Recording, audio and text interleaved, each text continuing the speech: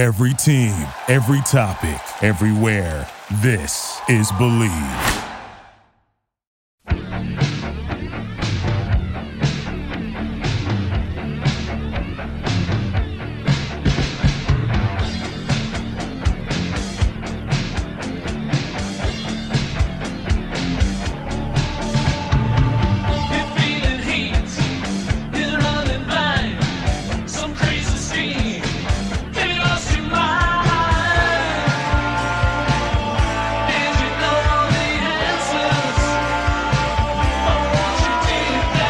And welcome back to the Drivers Meeting Podcast presented by Bet Online. Make sure to head to the new updated desktop or mobile website to sign up today and receive your 50% welcome bonus on your first deposit. Just use our promo code BELIEVE50 and receive your bonus from basketball, football, baseball, postseason, NHL, boxing, and UFC right to your favorite Vegas casino games. You don't want to wait to take advantage of all the amazing offers available for the 2021 season. Bet Online, it's where the game starts. So let's get right to it. Martinsville. We're heading straight off Martinsville weekend. We're going into the championship weekend, the final weekend of the season. There's so many different storylines that we're going to talk about and hit on this show. But let's start off with the main thing, the Cup Series. We know who the Final Four is going to be. It's going to be Denny Hamlin. It's going to be Kyle Larson. It's going to be Martin Truex Jr., and it's going to be Chase Elliott. We saw a wild race at Martinsville. A lot of things happened, a lot of guys jumping up and below the cut. What was your biggest surprise from Martinsville? Maybe a guy who didn't advance or maybe a guy who did advance? Yeah, so look, Martinsville is interesting, right? Because that is still one of the wild cards on the schedule where we go there and there are so many kind of comers and goers over the course of a race. And then in the end, track position becomes such an important part of this. And then there's people that are really desperate. People are getting knocked out of the way. Thought Kyle Busch might have a shot. I did. Surprised not to see him find a way to get through. But at the same time, when we look at that Final Four, I think we probably wound up with the people that we should have wound up with. Wouldn't you agree? Yeah, I'd agree. And I think that happens most of these years. I feel like the road to get there is way different. But I feel like when we get to these Final Fours, it's like, you know what, this is probably the right Final Four. Because I think Jeff Gluck posted on Twitter that the four in the Final Four right now have the four most laps led this season. Yeah, I feel like we have the four contenders. Now, you have to go into this realistically and say Kyle Larson has to be the overwhelming favorite, right? I mean, how can he not possibly be here? And then I would probably put Chase Elliott second, ahead of both Truex and ahead of Hamlin. And the reason why is just the speed from those Chevrolets and those Hendrick cars all year. They've proven it, right? I understand the win count isn't there for Chase Elliott the same way that it is for Kyle Larson, which is what I thought was so funny about that comment from Hamlin after the race that like Alex Bowman's a hack and he gets outrun by his teammates. I was like, he's got 4 wins. He must be doing something okay over the course of a year. I was like, I'm pretty sure Denny just has 2. But now Denny would look at that and say, well, the Hendrick cars have been dominant, and they have been. There's no denying that he is absolutely this year. It's hard for me to ever call Joe Gibbs Racing an underdog coming from what I come from. But yes, the Hendrick cars definitely have shown more overall speed this year than the Gibbs cars. So you would have to put those two ahead of the other two. Yeah, and let's talk about Alex Bowman for a second because he was the winner of the race at Martinsville and had a run-in with Denny Hamlin, and we all know what happened after that. But kind of bringing up the subject of non-playoff drivers, we haven't really seen this in a while, like a non-playoff driver win, like the cutoff to the Final Four. Usually it's either a walk-off win or somebody that's already kind of established themselves already in the Final Four. But this time it was Alex Bowman. I feel like we've seen that a lot more this year than we have in the past playoffs. We've seen Tyler Reddick up there dicing it up for wins. William Byron, Kevin Harvick's been in the fray. And this has really been when they all were eliminated from the playoffs. We've seen a lot of non-playoff drivers mixing it up. So do you think it's just more aggression from these guys kind of trying to prove themselves, or, a lot of playoff drivers maybe making mistakes going back in the field? What is it more of?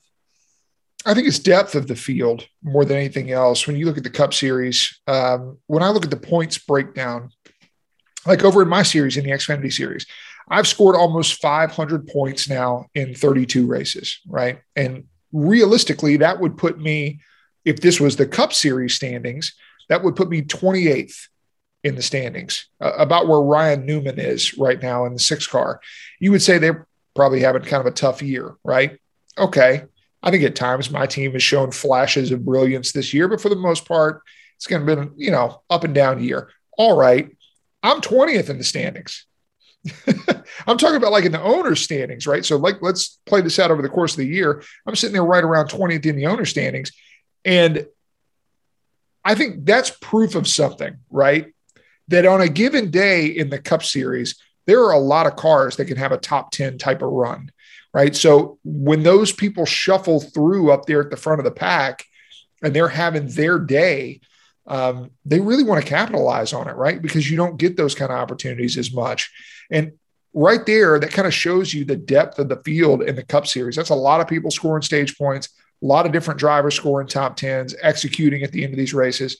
And when they have that opportunity, they're going to be aggressive. They don't really care that it's a playoff driver. They're going to take their shot.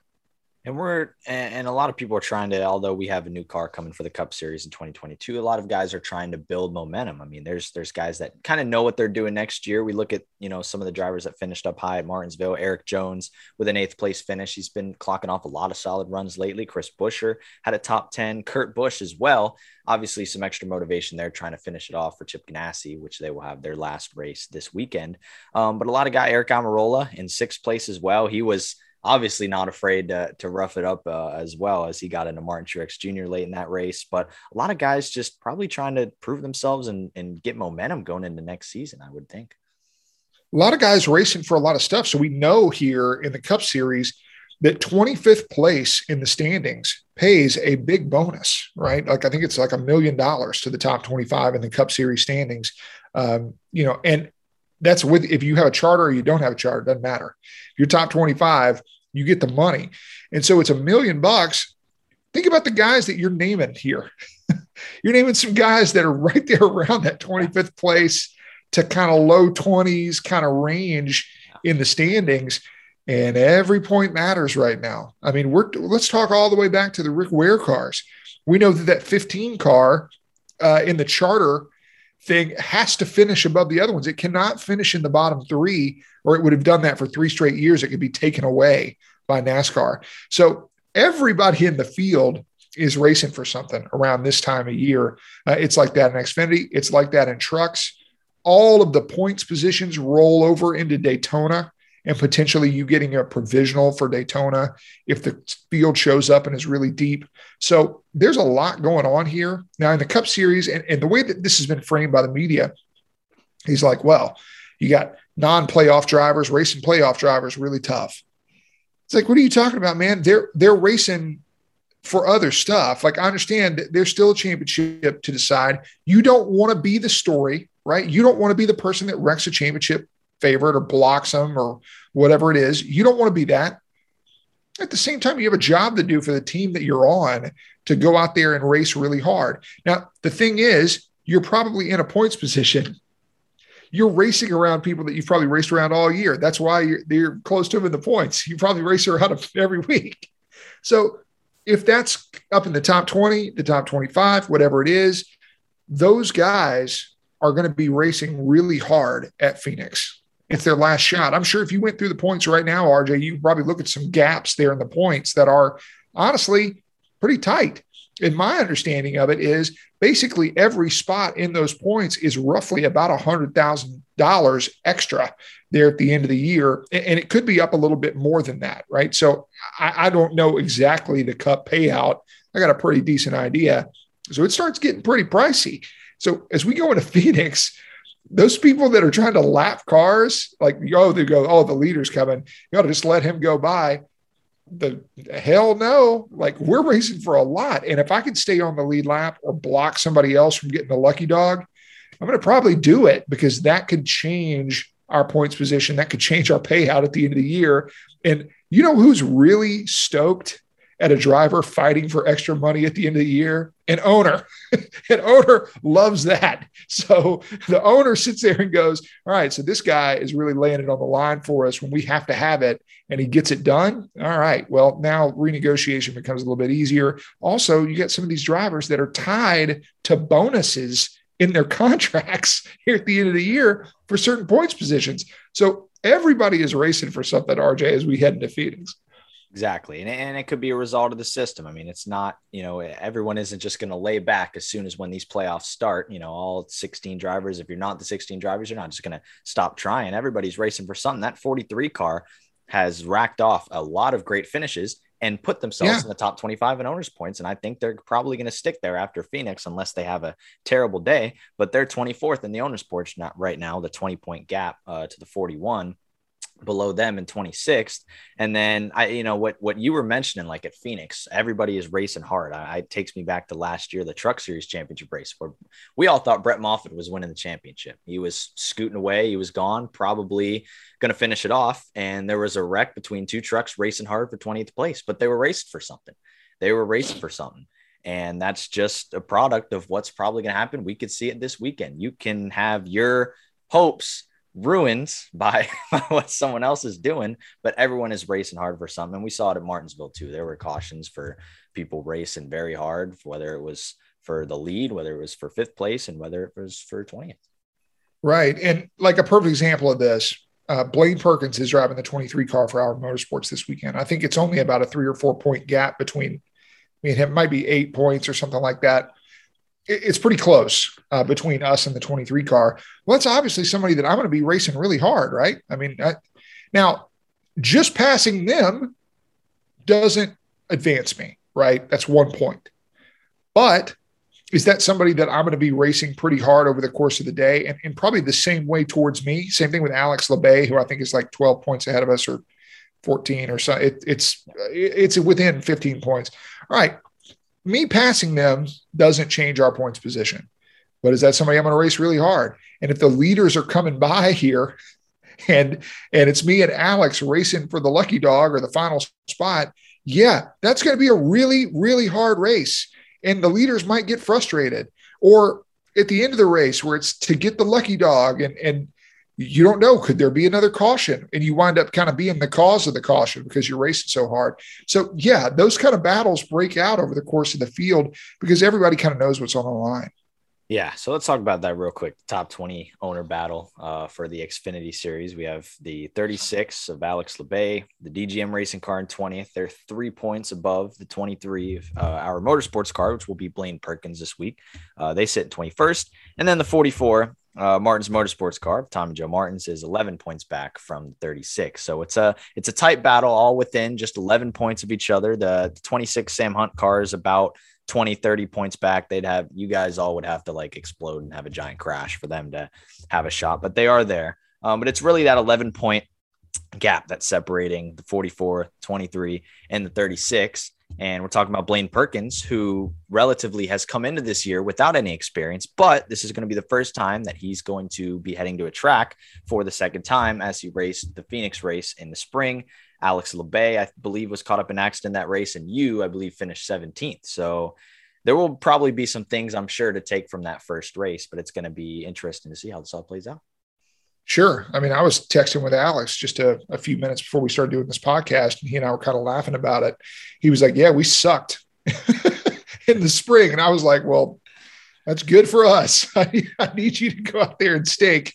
And I was kind of giving him a hard time about it. But Blaine did a terrific job at Talladega earlier this year, won a stage there at Talladega, and then Our Motorsports car, and they do a great job. So that's not a car that I look at with Blaine driving it and go, oh man, I'm going to smoke him. Look, he's done a good job. He has gotten better over the course of the year, and that's a really good car. So I expect him to go out there and be really tough to beat. It's going to be hard to pass anybody, right? I mean, here's the thing. 11 points. You go, 11 points. It's not that big of a deal. You finish 15th, he finishes 26th. Yeah, sure. But the reason that you're only 11 points separated over the course of 32 races is because chances are you were finishing pretty close to each other most of the time. So it's going to be tough to gain or beat somebody by 11, 12, 15 points. That's tough. It basically involves maybe a little strategy with some stage points, which I'm sure they'll both be extremely aggressive about trying to go for it, just like we will. And you got to weigh that against how it's going to affect your track position potentially for the next run if you try to make a run at it. So there's a lot going on there. I think I'm in kind of both battles, really, RJ, because I'm also sitting there in 20th in the driver points. Alex is whatever, 12 or 14 points ahead of me. And then you have Brett Moffitt that's about 18 points behind me. You're fighting both our motorsports cars this weekend, aren't you? Yeah. So it's a no holds barred here going into Phoenix, and nothing is safe, right? I mean, we could finish as high as 19th in the driver's points, and I could finish as low as 22nd in the driver's points with Alex and also Landon Castle lurking right there behind Brett Moffitt. So I think everybody's kind of aware of who you're racing when you go into scenarios like this. Like, it's not like you show up and Brett Moffitt isn't just showing up and going, oh, let's go have fun today. No, he knows who he's racing. He knows he's racing me for the money. The team has definitely told him that. And he knows he's got to go out there and get every point that he can get. So he's going to be really aggressive in those kind of moments. Yeah. So the battle on top of the battle is the Xfinity Series Final Four, which we know now is number 1, Noah Gragson walked it off at Martinsville. Austin Cindric, AJ Allmendinger, we knew they would be contenders. And Daniel Hemrick has kind of slid his way in there as well, kind of the same way he did before in that 21 car. Obviously no wins this season, but has been very consistent and has obviously found a way to put himself in the Final Four. So I think it's a very solid group right there. Austin Cindric, defending winner at Phoenix. We've seen how, each of the other teams around him, like Allmendinger, Hemrick, Gragson, has progressed themselves, as the year has gone on. But you still think going into this weekend, the favorite's Austin Cindric? Absolutely. I think he still has to be. And really credit to Austin Cindric here for the Martinsville thing, racing a guy cleanly at the end of a Martinsville race. Guess what? It can be done, everybody. Oh, yeah. It's possible. He could have absolutely run him straight up the track, drilled him, bumped him out of the way, eliminated him from the whole season. That's all he had to do is just move him. Didn't do it. Raced him clean. Even on the restart, Noah pinning him down as hard as he could. And of course he had to, right? I mean, Noah's got his whole season on the line. All credit to Noah Gragson for just a fantastic restart. And we talked about this a little bit as team members going into these things. If the person running second chooses to line up on the inside second row instead of taking the outside, they're going to race you dirty. You just already know. If they're lining up behind you, you already know you're getting shoved all the way through the corner when you go into turn 1. So props to Noah Gragson jumping up there on the top. And he said, winners take the top lane. Winners take the front row. I laughed at that. I thought, you know what, dude, all credit to you. I mean, you just got to give them all the props for going out there and getting it done in an absolute must-have-it moment. Executed on that restart, was able to then take control of the final restart there on the inside and then hold off for the win, which same thing. Guys race each other pretty clean. Could have gone really dirty. Didn't. And I think that's credit to Austin Cindric, right? Austin Cindric in that moment didn't have to have it, right? He was already in. He's racing for a win. I'm not acting like he's not out there trying to get a win. But there's a level of desperation that the 9 car had versus what the 22 car had. Yeah. Now we're going into a scenario here, and this is the question that you had to ask here. Who do you want to race in a desperation situation? Is it Noah Gragson? I mean, he's known for being extremely aggressive, and now you've cracked the door open for him to be able to do that at Phoenix with a title on the line, right? Now, look, you got to beat everybody to be the champion out here. So I'm sure, the answer in any of this would just be, well, we got to race everybody anyway, right? Who would you rather race? Would you rather race Noah Gragson? Would you rather race Justin Allgaier? Allgaier's kind of the one that gets bumped out there in that deal with his teammate winning. I'm sure all those playoff guys have a ton of respect for each other. I'm sure they would all say they got to race everybody anyway, right? Yeah. But we just know Noah has a history of really laying it on the line. And as it often does in these moments at the end of the year, probably going to come down to a restart. Probably going to come down to a final move that's going to happen on a restart inside of 10 laps to go. It just generally falls that way. And if you give a guy that's really, really aggressive a shot at it, we'll see how that's going to play out. Look, it's going to be really exciting for the fans. I hope I have a really close upfront view of it. And we're running up there in the top 15. I hope we're really involved in the last restart with a lot on the line for us. But I thought about that in the moment. I couldn't help myself. Was like, all right, the 22 has a chance here. This is a lot like an NFL team on week 17. If they've already clinched their division, they've already clinched a first round bye, and now they're playing a team that's fighting for their playoffs. Well, what do you do there? Do you rest all of your starters, or do you go out there and play it straight up and try to knock them out of the playoffs? Well, a lot of people would say, well, yeah, but you don't have anything to gain. Go ahead and rest your starters. Yeah, but what if that's the team you got to play? And that's what I think about in that kind of moment there with the 22 car. Now, that's just not Austin Cindric. He's not going to race you dirty. I just have so much credit for him at all. He's not going to go do anything intentionally to bump somebody out of the way. But that was on the table there on those last couple of restarts there at Martinsville. He could have sent the 9 car, eliminated him from playoff contention, and that would have been the end of it. And he didn't. And now Noah Gragson executed, did everything he had to do, ballsy restart on the outside, took the lead, held him off, got it done. All credit to him. He lives to fight another day and have a chance at the championship. If we talked about this 2 months ago, would any of us have picked Noah Gragson to make the Final Four? I don't think any of us did. No. And he has gotten hot at the right time and has put himself in the mix and absolutely has to be considered as a threat to win this thing. He absolutely could win this thing. Oh, for sure. When you take into this consideration what could happen on a green, white checkered restart at Phoenix with the new turn 1, we saw it in the spring. We saw the chaos that ensued. They were 5 wide. He had the 10 car flying in there. Bailey Curry finished 7th. We had him on the show after that wild finish. Got to talk about that. It could totally happen again. And I know one series that, if we were to bet on which series is going to have a green, white checkered this weekend, it's going to be the Truck Series because that just seems like what happens over there in the Camping World Truck Series. And we could talk about that here for a second. Their Final Four. Zane Smith walked it off. He'll be in the Final Four, along with Ben Rhodes, Matt Crafton, Two Thor Sport Trucks, and John Hunter Nemechek, who we all thought was like a guarantee until he ended up in the fence, middle of the race. And then we were like, whoa, something's going on here. And Sheldon Creed misses the playoffs. We thought he was one of the favorites. So craziness happened in Martinsville in the Truck Series, but craziness has been kind of the theme of the Truck Series this year. And now we're going to go crown a champion at Phoenix. And I know there was a lot of talk about, whether it's lack of respect or drivers or, there was towards the middle of the season, it was, debating on tracks. Like when we went to Knoxville, like, should we be on this track or is it more the drivers or is it the track or is it both?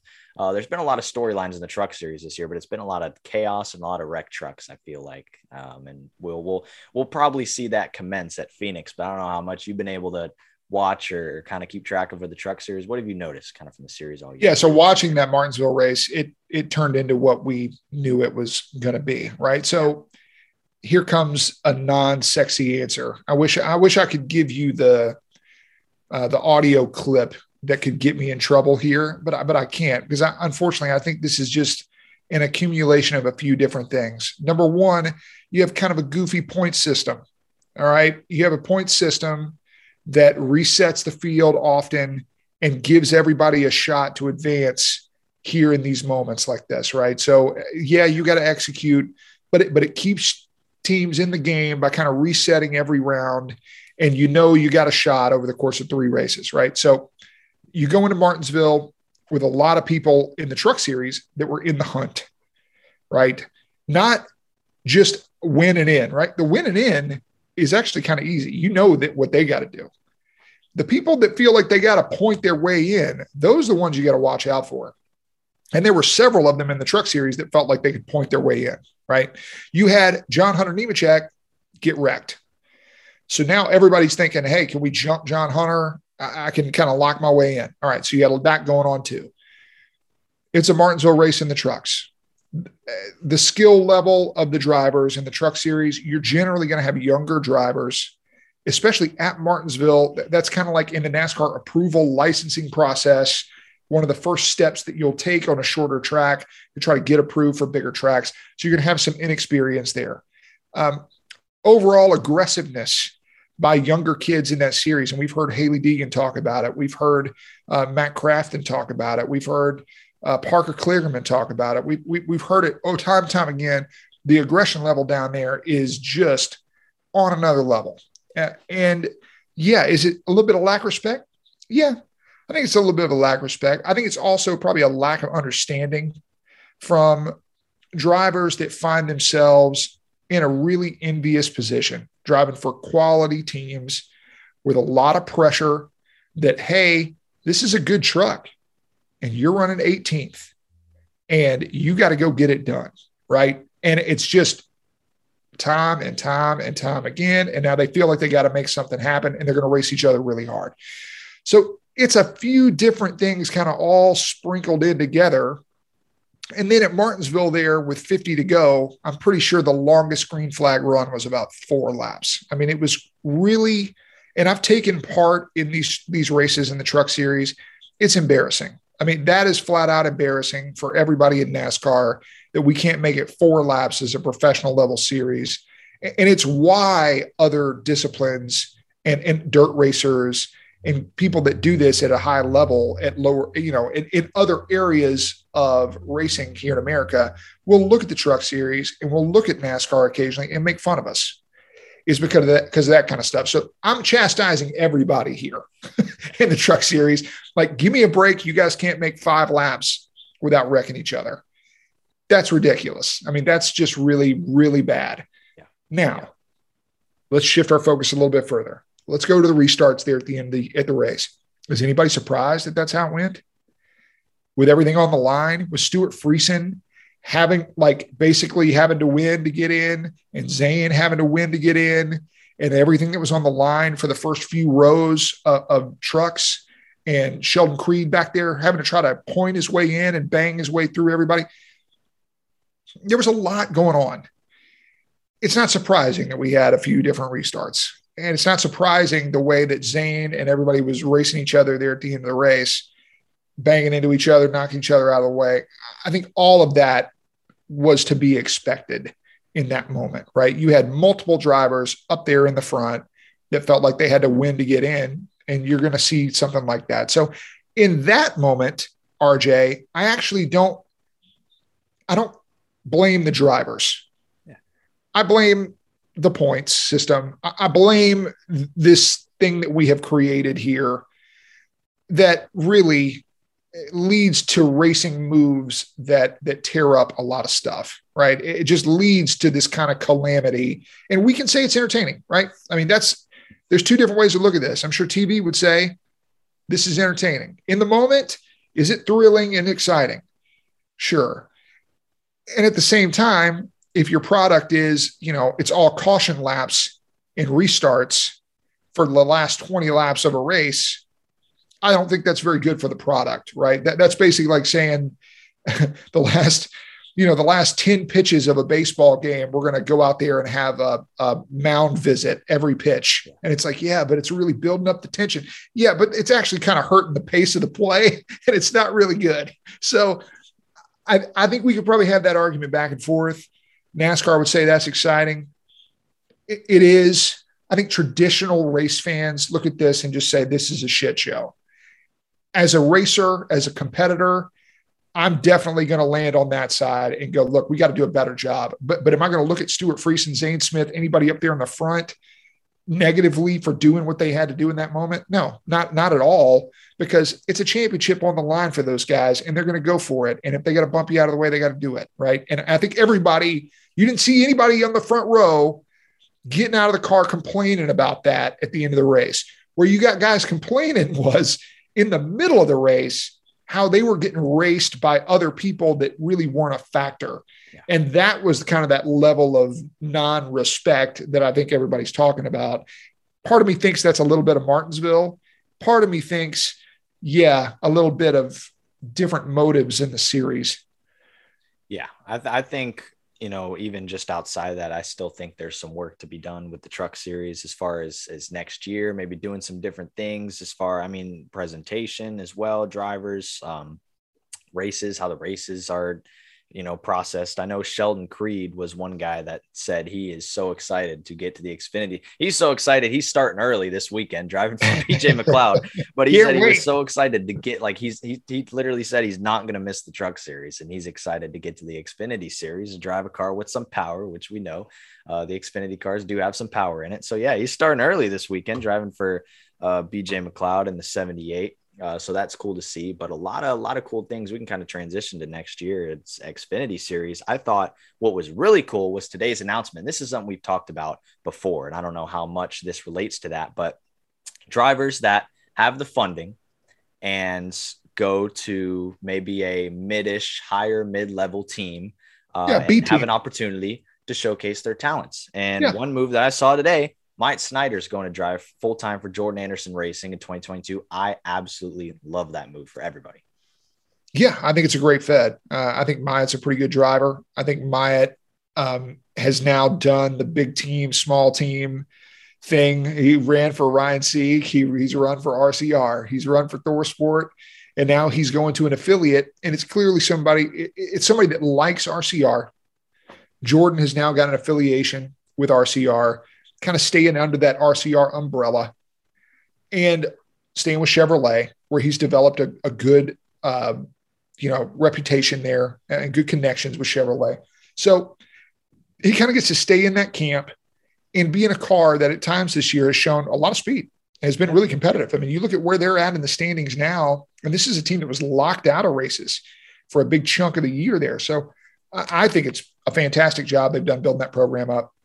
I know they've really leaned on RCR and leaned on kind of those affiliations to help build that program up a little bit faster, a la what the 48 car has done and Big Machine Racing. They put together another really nice program over there.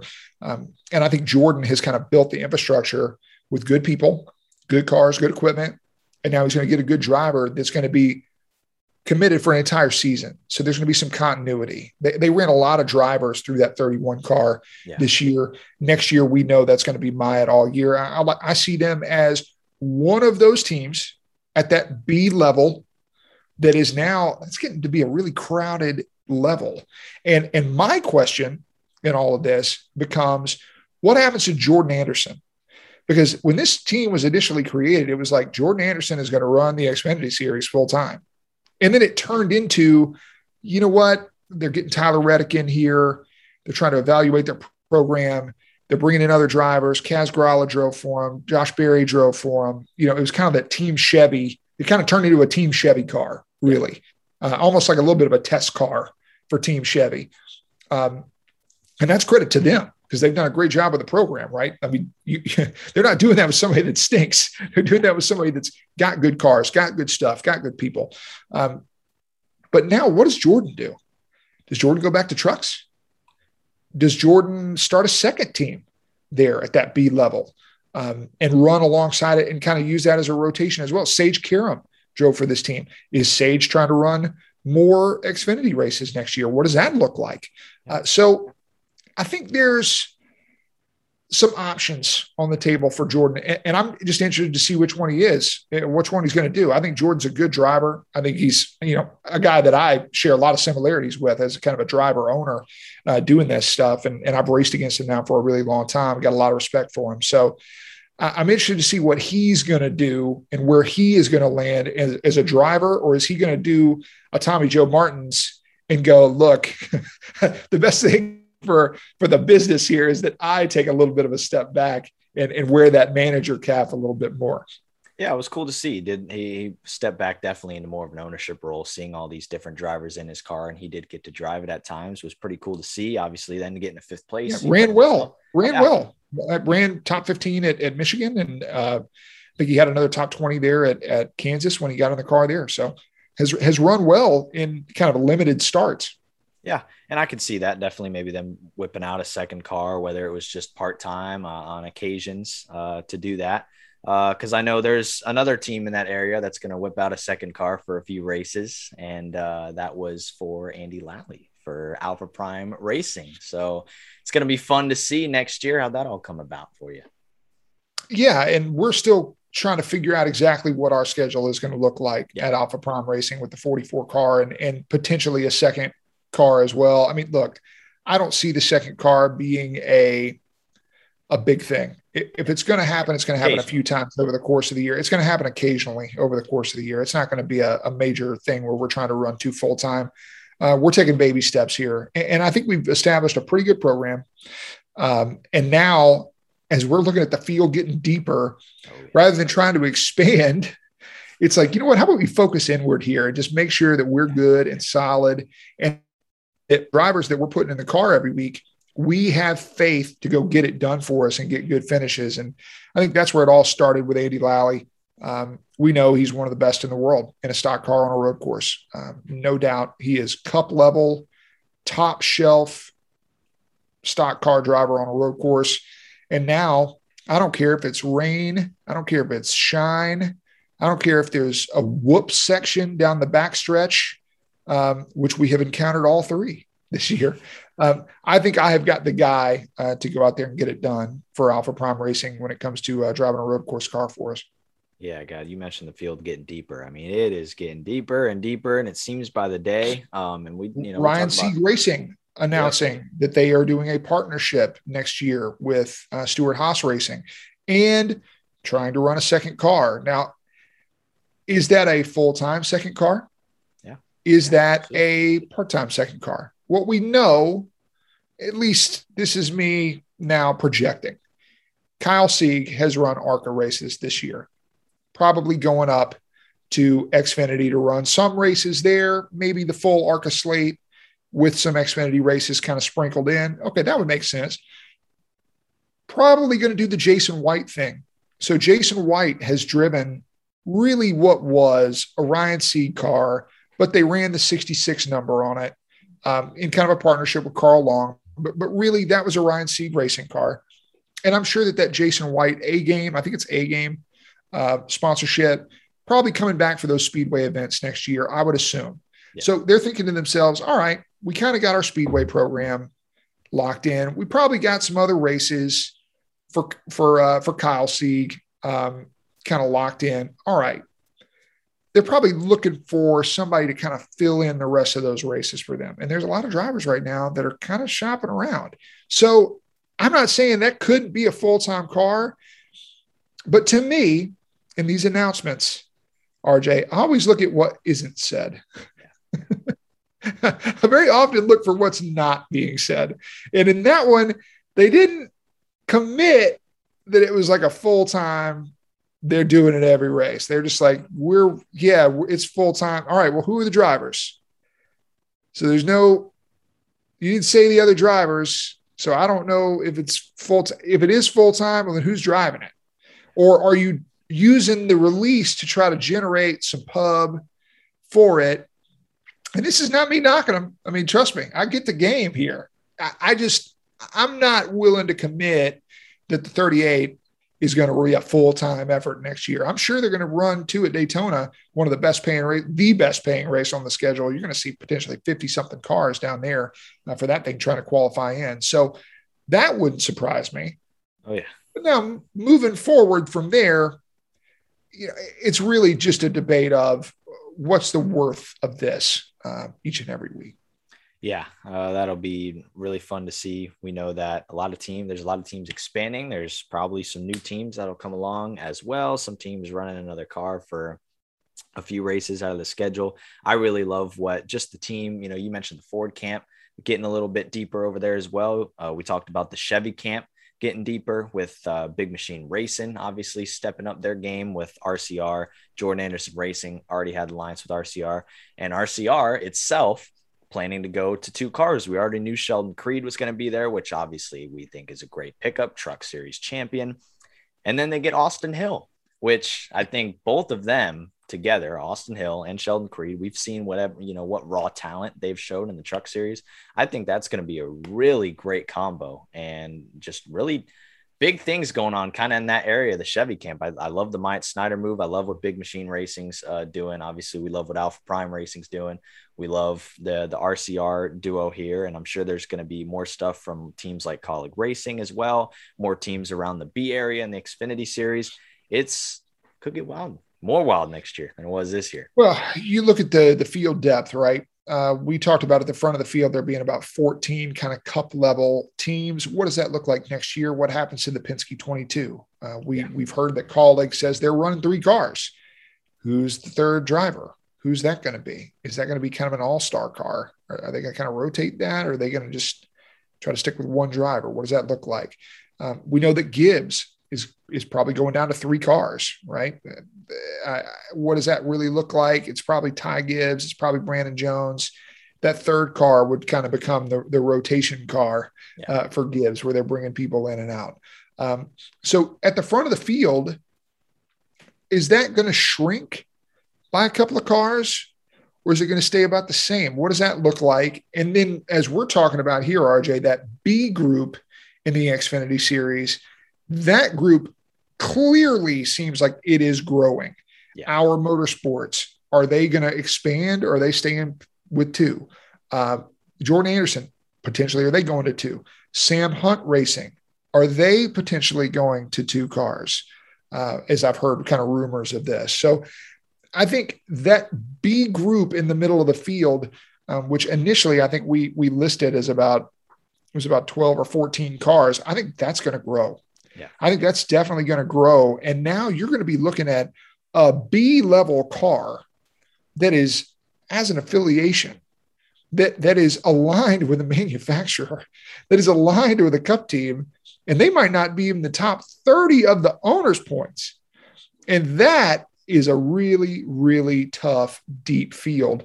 And that would probably lead to more stuff like we're seeing in the cup level there, RJ, where those A and B teams are the ones that are kind of scoring all the points.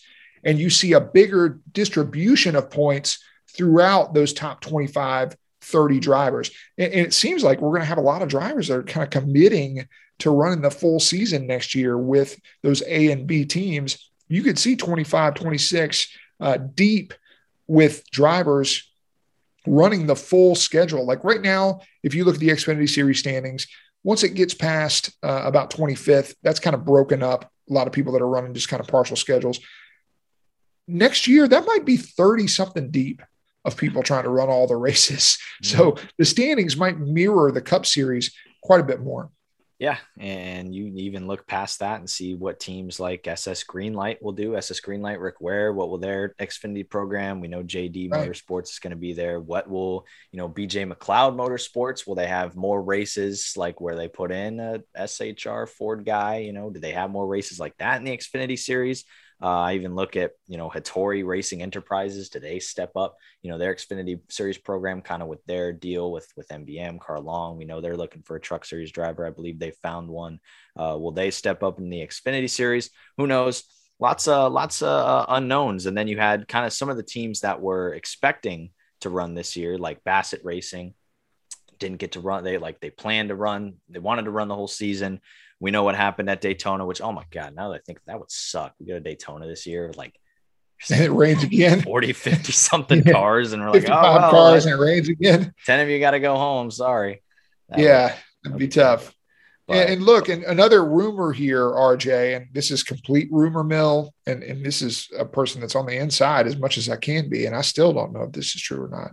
There has been talk about expanding the field in the Xfinity Series next year. So we have started 40 quite a bit this year because we've had a locked in field, right? Yeah. But this weekend, Phoenix, we're only starting 36. I mean, the rule book says we're going to start 36 every time there's qualifying, but there is talk next year of that bumping up to 38 or 40 cars. And I don't know if that's going to shake out. Obviously, I would be pro starting more cars.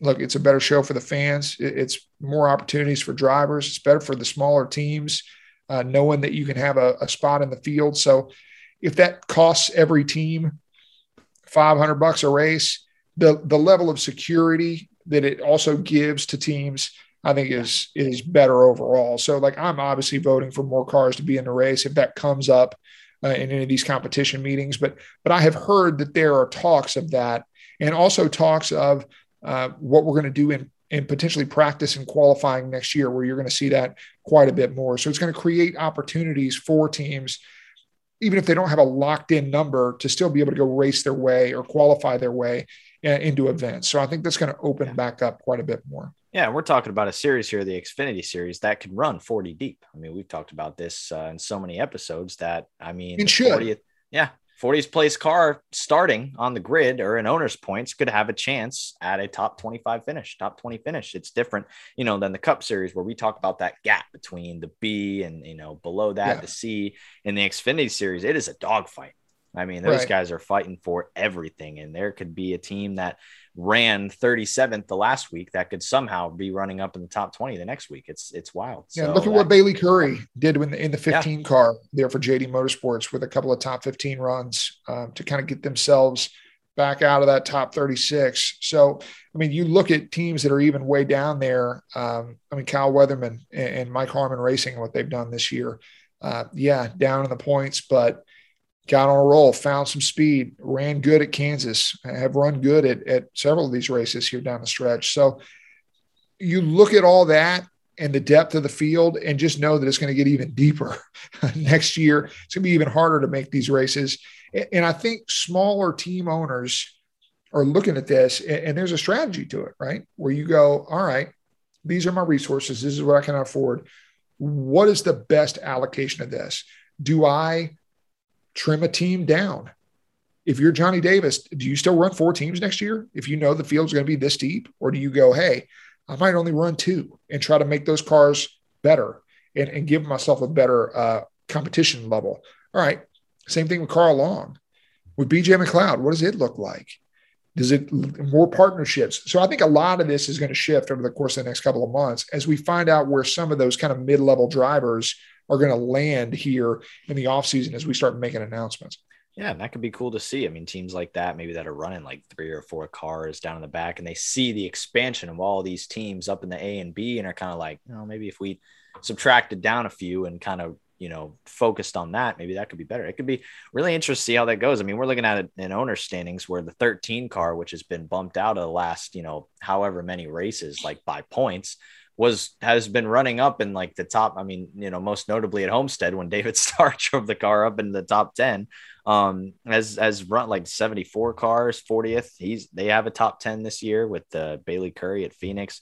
The 52 is 39th. They've ran well, and occasionally I think the 66 has like multiple top 15s, and they're 38th in the owner standings. Like it's so weird how any of these teams can have like a good day on any given day. So I'm sure that'll just get even more competitive next year. And we got a lot of stuff going on next year. Next gen car, Xfinity Series boosting up, and then there's the Truck Series. We'll see what happens with the Truck Series, but right. And that schedule, which is going to be brutal for the Truck Series next year. So this year, if you look at the Truck Series schedule, and this is something I haven't heard anybody talk about, those Truck Series teams, a lot of them are small teams. Now, there are some really well-funded teams as well. I think it goes about 20 or 25 deep, but you're still looking at about half the Trucks teams are pretty small.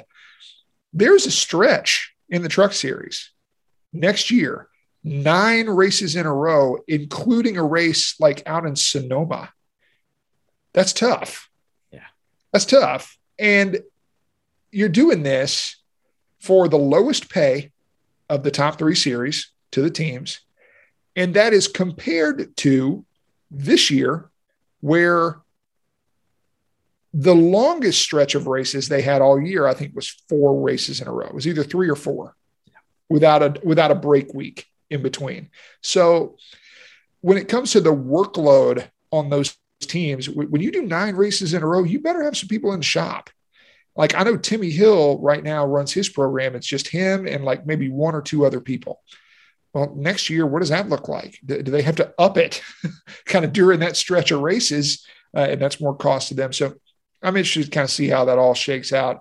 A lot of the schedule dictated by both the television and NASCAR decisions on where they feel like these races ought to go. We've got some shakeup in our schedule too, running out there in Portland. So there's a few decisions getting made there. But as you know, RJ, on this podcast, we are big on kind of telling the stories of the depth of the field in these other series. And a lot of this is going to be dictated by where these drivers land in the coming weeks. I mean, you've heard, again, what are the announcements that have not been made yet? Who has not said anything yet? Now, we're lucky enough. We got me and Andy Lally and Raja Karuth and Caesar, and we're pretty confident with the group that we got at Alpha Prime Racing with more to come. But there's a lot of names that are getting tossed around in a basket right now. We're going to see where they wind up. Yeah, there's a lot to know. There's still few Cup openings. A lot of drivers that are currently in Cup that don't know where they're going. Some drivers in Xfinity that don't know where they're going, and maybe some drivers in the Truck Series looking for a call up or something like that, or openings in the Truck Series for somebody in Xfinity or Cup to go down. I don't know. Going to be really interesting to see how that plays out. But one thing I wanted to ask you, I don't know, like if you can provide some insight here, why. I just look at, because the start times were released in the channels for this year or next year. And I look at like Kansas, Atlanta, and Richmond, and a total of 6 races, two races each for each track, and they're all day races. Like, why can't one of them be night? Like, I'm just look, like, why? You're talking to a person here that's going to be pro night races in the summer every time. Yeah. It is better for the crews. It's better for the fans. The only people it's probably not better for is television, especially when it comes to those night races. RJ, the night race for the Cup Series is generally going to be run on a Saturday night, right? So if these television networks already have programming lined up for a Saturday night, well, now that's conflict. Maybe they're going to draw better in the summer on a Sunday afternoon race from a rating standpoint. One thing that was a positive to take away from this, more network television races. Oh, yeah. Which is good for the sport. Everybody at NASCAR, listen to me, even though my voice means nothing. The next television deal, the Cup Series, needs to exclusively be on major network television. The end. Yeah. Don't do anything else. It is a non-starter. You can put the Busch Clash on FS1 or a lower network. You can put the All-Star Race on something else, but the 36 points races need to be run on either Fox or NBC or CBS or whoever it is that you're doing a deal with, major networks for the Cup Series. And then we need to split up the digital rights, which we have now seen happen so much in other sports, and sell those to a network that is going to really, really blow it up big. Not Peacock, not Fox Sports Go, no offense, but the numbers they're drawing are just so minuscule. Whereas we're seeing Thursday Night Football on Amazon Prime or whatever it is, whatever streaming platform you're watching that on, it's drawing a pretty big number and is able to be promoted to a streaming audience in a much better way. So I think there's options here. And we start talking about the value of that next television contract here, RJ, and how that might shift the power in the negotiations a little bit, right? So if we're starting clean on the slate here and NASCAR goes, look, digital rights 10 years ago, that wasn't shit. We just threw those in there like it was nothing. And now you networks are complaining and saying, well, we're not drawing the same ratings. It's like nobody's drawing the same ratings that they were 10 years ago. Nobody's doing it, right? But yet we've seen the value of the football contract, the basketball contract, college football, baseball. Everybody's TV value goes up, even though the ratings are going down. That means it's more exclusive. It's tougher to find top shelf, brand name sports live content. So NASCAR still has value there. I would not be surprised to see the total value of the television contract go up, primarily focused on that splitting of the digital rights, which has now all of a sudden become a really valuable part of this whole package when we talk about an entertainment standpoint. And is that going to allow NASCAR from a competition side to have more of a focus on the at-track experience and like, hey, 1 p.m. start time, this is better for the fans that are there at the racetrack, right? Yeah. We're doing that. It's going to be on network TV. Like basically they can lay down the law. But in the end, RJ, the big thing here is it's a sales pitch. They're buying it. So if they're like, if I'm going to pay you $800 million, you're going to start the damn race when I want you to start the race. So in the end, they're still the ones writing the check. NASCAR can dig their heels in and they're still going to get paid. But what are the fights that they're willing to have? Right now, I think the networks kind of have NASCAR over a barrel a little bit when it comes to the start times. And I'm not disparaging anybody here, but the networks clearly feel like at the end of this television contract, which is the next 2 years, so these are the highest payouts that they have. And they're looking at the ratings and they're going, not where we want them to be. So for us to get the value out of what we're paying you right now, we're changing these start times. And I think there was more pushback this year about that than years past. You can see a few of them get changed. A few of them have been changed. But overall, TV is still the one controlling this. They're still the ones paying the money to broadcast this. They're still the ones with the leverage because NASCAR is currently in negotiations with them for 2025 or 2024, whenever the next one starts. And they kind of want to be in their good graces as they go to the negotiating table. Now, yeah, I hope that NASCAR takes the reins back a little bit on that with their product and goes, look, if you don't pay me, somebody else is going to pay me. So we're going to start the damn race at 1:00 because that's who's better for all of the people buying tickets. It's better for my race teams. It's better for whatever. I think that's what needs to be done. And you just take what you can get from a money standpoint. But if we're talking about the difference here, RJ, of $2, $3, $500 million even, I'd probably be like, you know what? Yeah, we can start the race 2 or 3 hours later. Exactly. That's one thing that everyone's got to understand. There's a lot of factors going into that. And when you look at the schedule, hopefully, and we just hope it all pays off in the end. Hopefully we see the results and a lot of the start times that we have work out. One thing that I was looking at, you mentioned the Clash. I was like, the Clash is on Fox Sports 1. And I was like, which it usually has been, but I was wondering like, this is some like supposed to be like the huge event, the big thing before the Super Bowl. Like we got all these celebrities coming out. It's going to be in the Coliseum. It's on Fox Sports 1. Like no offense to Fox Sports 1, but I thought that would be on the big network, but that was just me. I didn't even realize that until just now. I was like, oh, Clash is on FS1. That's weird. And remember here, RJ, the way the networks look at this is we think this is going to draw a big number. Yeah. Now, strategically, we are going to place this on Fox Sports 1 because that's going to boost up Fox Sports 1 over the course of the year, right? Like if we put a few big events on Fox Sports 1, then overall FS1 looks better in the ratings and we can get more money from advertisers kind of like on average over the course of the year, right? So they're going to strategically put a few of those events on FS1. I'm fine with the exhibition races being on there, but I agree with you. We're already seeing like hype up stuff. Yeah. For the Clash, it's like, the championship is like this weekend, right? So maybe focus on that from an advertising standpoint. Yeah. Yeah, it is what it is. But yeah, like you said, we got the championship race this weekend, all 3 of them.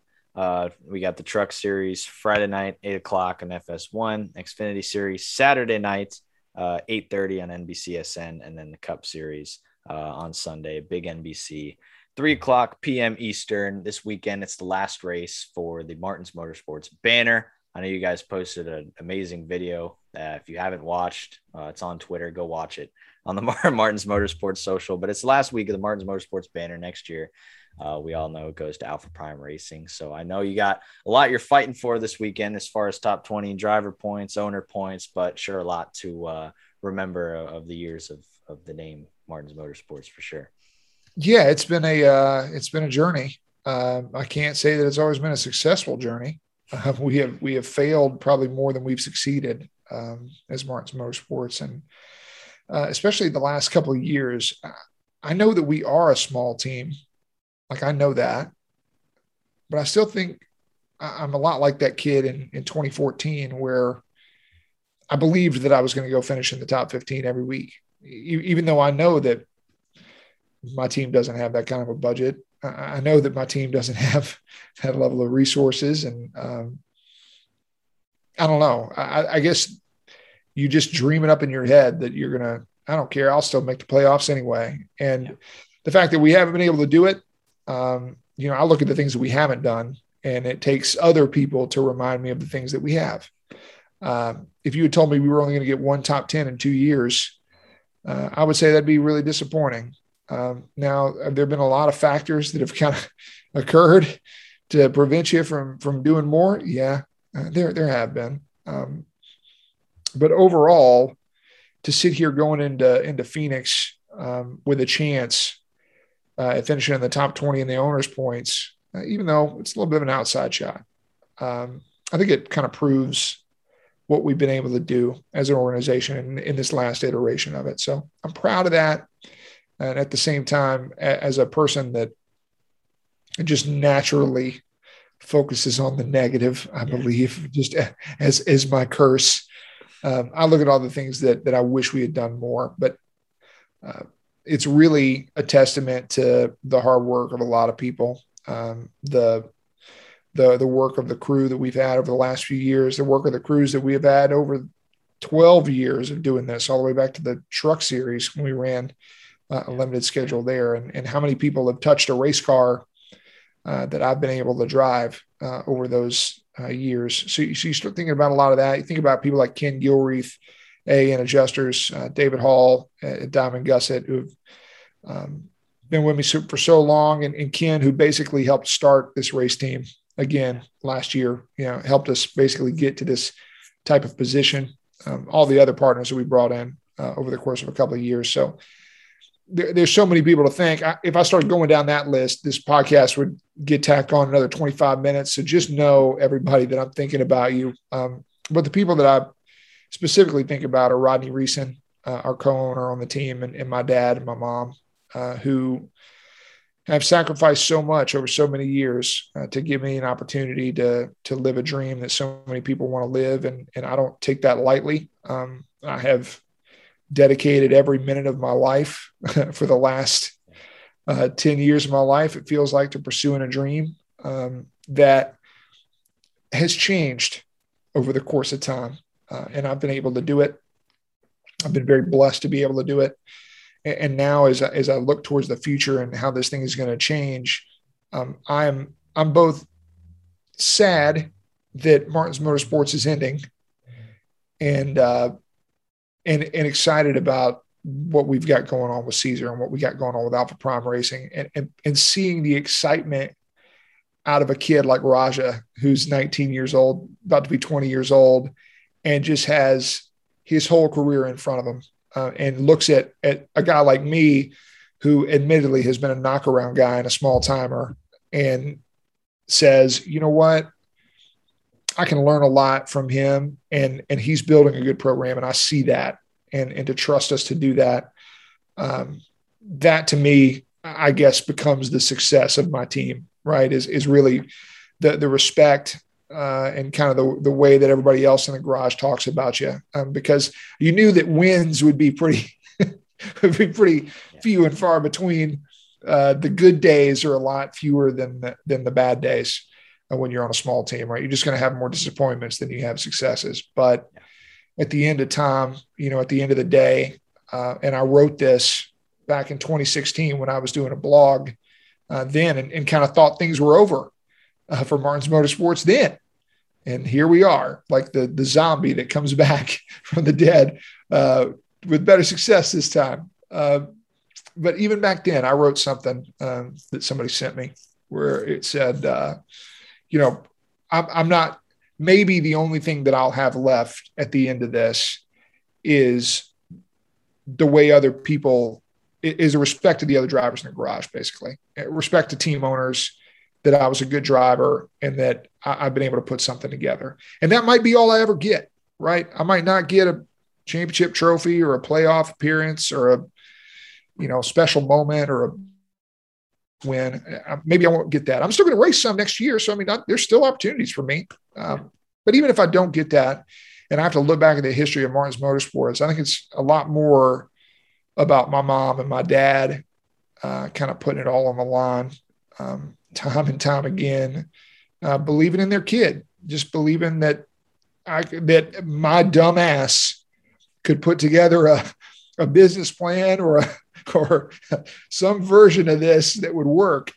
And after 2 failed attempts and a lot of money, this third one, we actually managed to make it work. So I'm proud of that. Even if we didn't accomplish everything I wanted to accomplish, I'm proud of finally being able to kind of put our stake in the ground and say, you know what, we were able to do it. Yeah, you did it. There's so many great storylines this weekend, including that final week, the final race for Martin's Motorsports, as you guys step into a new thing for next year. So a lot of action is going to go on. We know there's been a lot of drama across NASCAR, and that'll kind of lead us to our final little segment here. And we'll do our championship picks. We'll go across the trucks, Xfinity Cup. We got the final 4. We'll start with the truck series. That'll be Friday night. We can make our pick here. We got Zane Smith, Ben Rhodes, Matt Crafton, John Hunter Nemechek. Who are you going with? Got to pick John Hunter. He's been so dominant all year long. It's going to be really surprising if John Hunter Nemechek doesn't come away with that trophy. Yeah, I'm going to go with John Hunter Nemechek as well. I think it's such a dominant season. And the only guy that I would have seen knocking him off is Sheldon Creed, and he's not even in the final 4. So I would have to go with John Hunter Nemechek there. So here's my underdog pick. What do you think? It's Ben Rhodes. Ben Rhodes is going to be a Truck Series champion. Ben Rhodes is going to stay in the Truck Series for a long time. He's going to win multiple championships. And when that happens, generally, the first one happens a little earlier than you think. Yeah. Ben Rhodes has been a factor this year, won multiple races. Don't count Ben Rhodes out and Thor Sport up there. They know how to get it done at these deals with the championship on the line. They do. That could be a very good underdog pick right there, Benny. And he's been a factor in so many races this year. He's kind of been the guy that's been running kind of right behind John Nemechek most of the season. So he could be the one to do it. Then we'll move over to the Xfinity Series, which we have Austin Cindric, AJ Allmendinger, Noah Gragson, and Daniel Hemrick. Who are you going from that selection? I'm going chalk again. I'm going to go Austin Cindric. I feel like he is I think he's the best driver. I think he's in the best car. And he did it last year, and I think he's going to do it again this year. Yeah, I'm going to have to agree with you there. Austin Cindric, I think it would be a perfect way to walk it off as well. We know he's leaving the Xfinity Series this year to go to the Cup Series, and I can't say time again, I think he's just one of the best, representations of like the progression that we've seen of a driver in the Xfinity Series from when he came in driving the 60 at Roush or even the 19 for BKR to where he is now. Already won a championship, going for his second one. It's been awesome to see, like, when you were noting on it earlier, what he did at Martinsville and not, totally destroying Noah Gragson, raced him clean. And it's just, piling on top of each other, how great it's been to watch Austin Cindric in the Xfinity Series. Sucks he's going away to the Cup Series next year, but he's going to have some big shoes to fill in that 2 car. So I'd have to go with Austin Cindric, but AJ Allmendinger will be interesting to watch too. Oh, without a doubt. And I feel like right there, the Xfinity Series, there are legitimately all 4 of those guys can get it done. Every single one of them. And how fitting would it be for Daniel Hemric, we said at the beginning of the year, this is it. This is his chance. Yep. If he doesn't get it done this year, how's he going to get it done? Right. I mean, you're in the best car. We have seen or one of the best cars. You have seen what Ty Gibbs has been able to do, winning races. Kyle Busch, other drivers come in here. Daniel Hemric feels like he's always the bridesmaid, never the bride. And how fitting would it be if he was able to get his first win in a championship race in Phoenix and walk it off with an Xfinity Series trophy? I think that would be a really popular win in the garage area. So I'm pulling for Daniel Hemric. Really, I'm pulling for all those guys. I mean, I understand how much is on the line. I mean, Noah Gragson, so much respect for him for what he was able to just do and in a must win and got it done. So I really think all 4 of those guys can absolutely win this thing this weekend. Yeah, it's really cool looking at kind of the dynamic of those four. Like, I feel like Austin Cindric's a guy who's probably going to roll off well, might set the standard early. Allmendinger, they kind of get their car together maybe after stage one. Hemrick is always hanging around. Could he pull it off at the end? And then we know what Noah Gragson could be capable of, getting it done, walking it off, just like he's done a few times. This is so weird, RJ. Like, it's so weird when we go to Phoenix, the tire that they have brought. The way that we have preferred lane in the restarts, they are applying resin to the track. So that is going to be a factor in some way. The tires fell off pretty quickly last year at Phoenix. So I'm sure they're going to bring another soft compound again. Bring a softer compound, give you an extra set of tires that allows for more strategy. If you're struggling, if you're like, yeah, we're not a factor tonight, we're running ninth. Well, then you save a set of tires. You hope for a caution. You hope to be able to do a Hail Mary there at the end of the race. So you're never safe. You're leading the race, you're dominating, and you're never safe. And it leaves you a lot of excitement when you're watching these things. Yep, exactly. And we'll go to the main event here, the Cup Series. We're going to crown a champion. We got the defending champion, Chase Elliott, trying to defend his crown. And then the challengers, Martin Truex Jr., he's won a championship before. And then you have Kyle Larson and Denny Hamlin were the two that kind of set the standard this year in the regular season standings. They will be in that championship four as well. So out of those four, who are you going with? Got to pick Kyle Larson. So I'm picking the favorites. I'm going all favorites here. I mean, Kyle Larson is just having one of those years. He is having one of those years that is just the superstar breakout year. You have to give all credit to him, all credit to Hendrick Motorsports. I think he's probably the best driver in the world. Like, when we start doing the driver in any discipline, in any type of racing you want to say, I will take Kyle Larson. I will put him up against anybody you want to put him up against. Max Verstappen, all credit to him. Lewis Hamilton, all those guys are Formula One, rally cross drivers, whatever you want to put them up. I'll take Kyle Larson. I'll throw him in the pile, and I like our chances. And I think Kyle Larson is going to be a NASCAR Cup Series champion, and this won't be the only one. No, it definitely won't be the only one. And I think Kyle Larson, I kind of think about it. This is NASCAR. This is the Cup Series playoffs. I think Kyle Larson will probably be the best car on Sunday. But for some reason, something in my mind thinks that something's going to happen, because this is just what happens. And I feel like I'm going to go. Yeah. I feel like I'm going to have to go with Denny Hamlin getting his first career NASCAR Cup Series championship this weekend. That would be my pick. I know Chase Elliott. Who wants it the most? There's no question. Oh, yeah. The driver of the 11 car wants it the most. This is a guy that understands legacy. He has spoken about his own legacy. He has spoken about his lack of winning a championship. He looks at his peers and he puts himself and he goes, you know what? I'm better than all these guys. I'm better than Keselowski. I'm better than, Alex Bowman, who he called a hack. I'm better than Chase Elliott. I've won more than Chase Elliott. I've got Daytona 500 trophies in my closet. I've done everything. I've won the Southern 500. I've won everything there is to win. I don't have a championship. Yeah. And I think this is a goofy format, and I think it's silly, and it doesn't reward consistency. And I could have probably had 2 championships by now if we did it that way, but I haven't. And it's all sitting right here in front of me at Phoenix. And I think Denny Hamlin looks at this. This is now, is he going to be the Buffalo Bills of NASCAR? Is he going to be the guy that got to the Super Bowl 4 times and didn't win? Right now, the thing is, that's still an incredible accomplishment, just getting to the Super Bowl that many times. Yeah. And we have seen time and time again in this format, RJ. I think the way you're going to start looking at history in this kind of playoff era of NASCAR is just the guys that made it to the Final Four. How many Final Four appearances? Like, that's going to be a grade.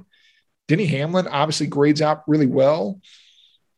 But in the end, this is out of his own mouth, not mine. He looks at this like a failure for him to be able to go and get this championship. I know he is going to do anything that it takes to go get it. Yeah, and his legacy, I mean, this has like always been that missing thing, because you look at his resume, you look at all the crown jewels he's won, you look at the amazing point seasons he's had, all the Final Fours he's been to. I mean, he's literally right behind Kyle Larson in like the full season points. He's been that good, just the wins hadn't been there. And now the championship hasn't been there. And Denny Hamlin looks at his teammates. He looks at Kyle Busch and goes, I'm better than you. He looks at Martin Truex Jr. and says, I'm better than you. Well, they both have a championship. Kyle Busch has 2 of them. And they're teammates, right? And so Denny Hamlin knows this. Now, I am not sitting here dissing Denny Hamlin. I think he is a truly elite level driver. He is in the first group of anybody you want to mention at any discipline that we're going to go to. I mean, he even showed this year on a road course how he can be really, really fast. So Denny's there. He just knows this is the last thing to check off before he has no questions left to answer. There is nothing anybody can say to him on Twitter to rile him up if he gets a championship to sit there and snap a picture of in a reply to anybody that's coming to egg him on Twitter. Oh yeah. I think he's for sure like the most motivated of anybody, or maybe even the most motivated he's been in his career, because he knows what is at stake. So man, there's going to be a lot on the line this weekend. It's championship weekend at Phoenix for the second year now. We had it for the first year last year. It felt a little weird. I don't know if it'll feel more normal this year, because it really felt weird last year. I didn't like. It's like we finished up the race, like, all right, now it's time for Homestead, and no, the season was over. So wait a second. Yeah, this is it. So this is it until and then we roll into the LA Coliseum down in February. So That's it. Final weekend for your guys' team. And anything else you want to add to this final show of the year? Just want to go out strong with the 44 car. It was so disappointing last week at Martinsville. Kind of was over before we ever got started. I know it is a real bummer for all the guys in the shop who have worked so hard all year to have a mechanical failure be the reason that you kind of stub your toe with a week to go. And the way that Martinsville race played out, and knowing that we would have been a factor for a top 10 there at the end of it, even doubly frustrating. So just want to go out in things the right way with Martins Motorsports, and things on a positive note, leave the racetrack with our head held high and looking toward better things. Yep, exactly. So a lot to look forward to this weekend. Can't wait to see you guys out on track. And that top 20 battle, make sure to keep track of it, everybody. It's 11-point gap, 11 points back of. And by the way, here, just to let everybody know, right before we leave, Parker Kligerman, NBC, texted me and said, hey, how much money's on the line for you guys in the top 20? And I told him, which I can go ahead and tell everybody here on the podcast, 20th place is around $75,000 on both sides of the bonus. So there's a driver points bonus. There's an owner points bonus. So finishing in the top 20, it's roughly 70 to 75 grand. So there is a lot of money on the line to finishing in both things. I mean, if we finished in the top 20 on both, it'd be 150 grand to our team. That's off-season money that helps us get through the winter, right? But Parker Kligerman asked me this and said, I have brought it up to the producers. I have brought it up to the directors. I brought it up to everyone. We are going to talk about this. We have been looking for good ways to talk about this. We know it's interesting. We think it's cool. We are going to bring this up. And I was like, awesome. So I don't want to hype everybody up too much because I get there is a championship on the line, everybody. So as that story changes at the front of the field, of course, that is where the broadcast should focus. I'm not saying it should be on me battling for 20th. All right. I get it. At the same time, there's going to be some times in the race that we could definitely work this in. And I can tell you that Brett Moffitt, myself, Alex LeBay, Landon Castle, Blaine Perkins, all of us are going to be very motivated going into this weekend, knowing what we got to do to try to get the money for our teams. That's awesome. That's exactly what we need. So shout out to PK, Parker Kligerman, for getting that out. That's what we need. Who's driven for small teams and gets it. Yeah, exactly. he gets it. So that's another great thing of having him at NBC. So he's a great driver and a great reporter. So he does everything, and he does iRacing too in virtual stuff. And he ran top 20 in a cup race. Yeah, and he's just doing everything. Yeah, he man of many talents.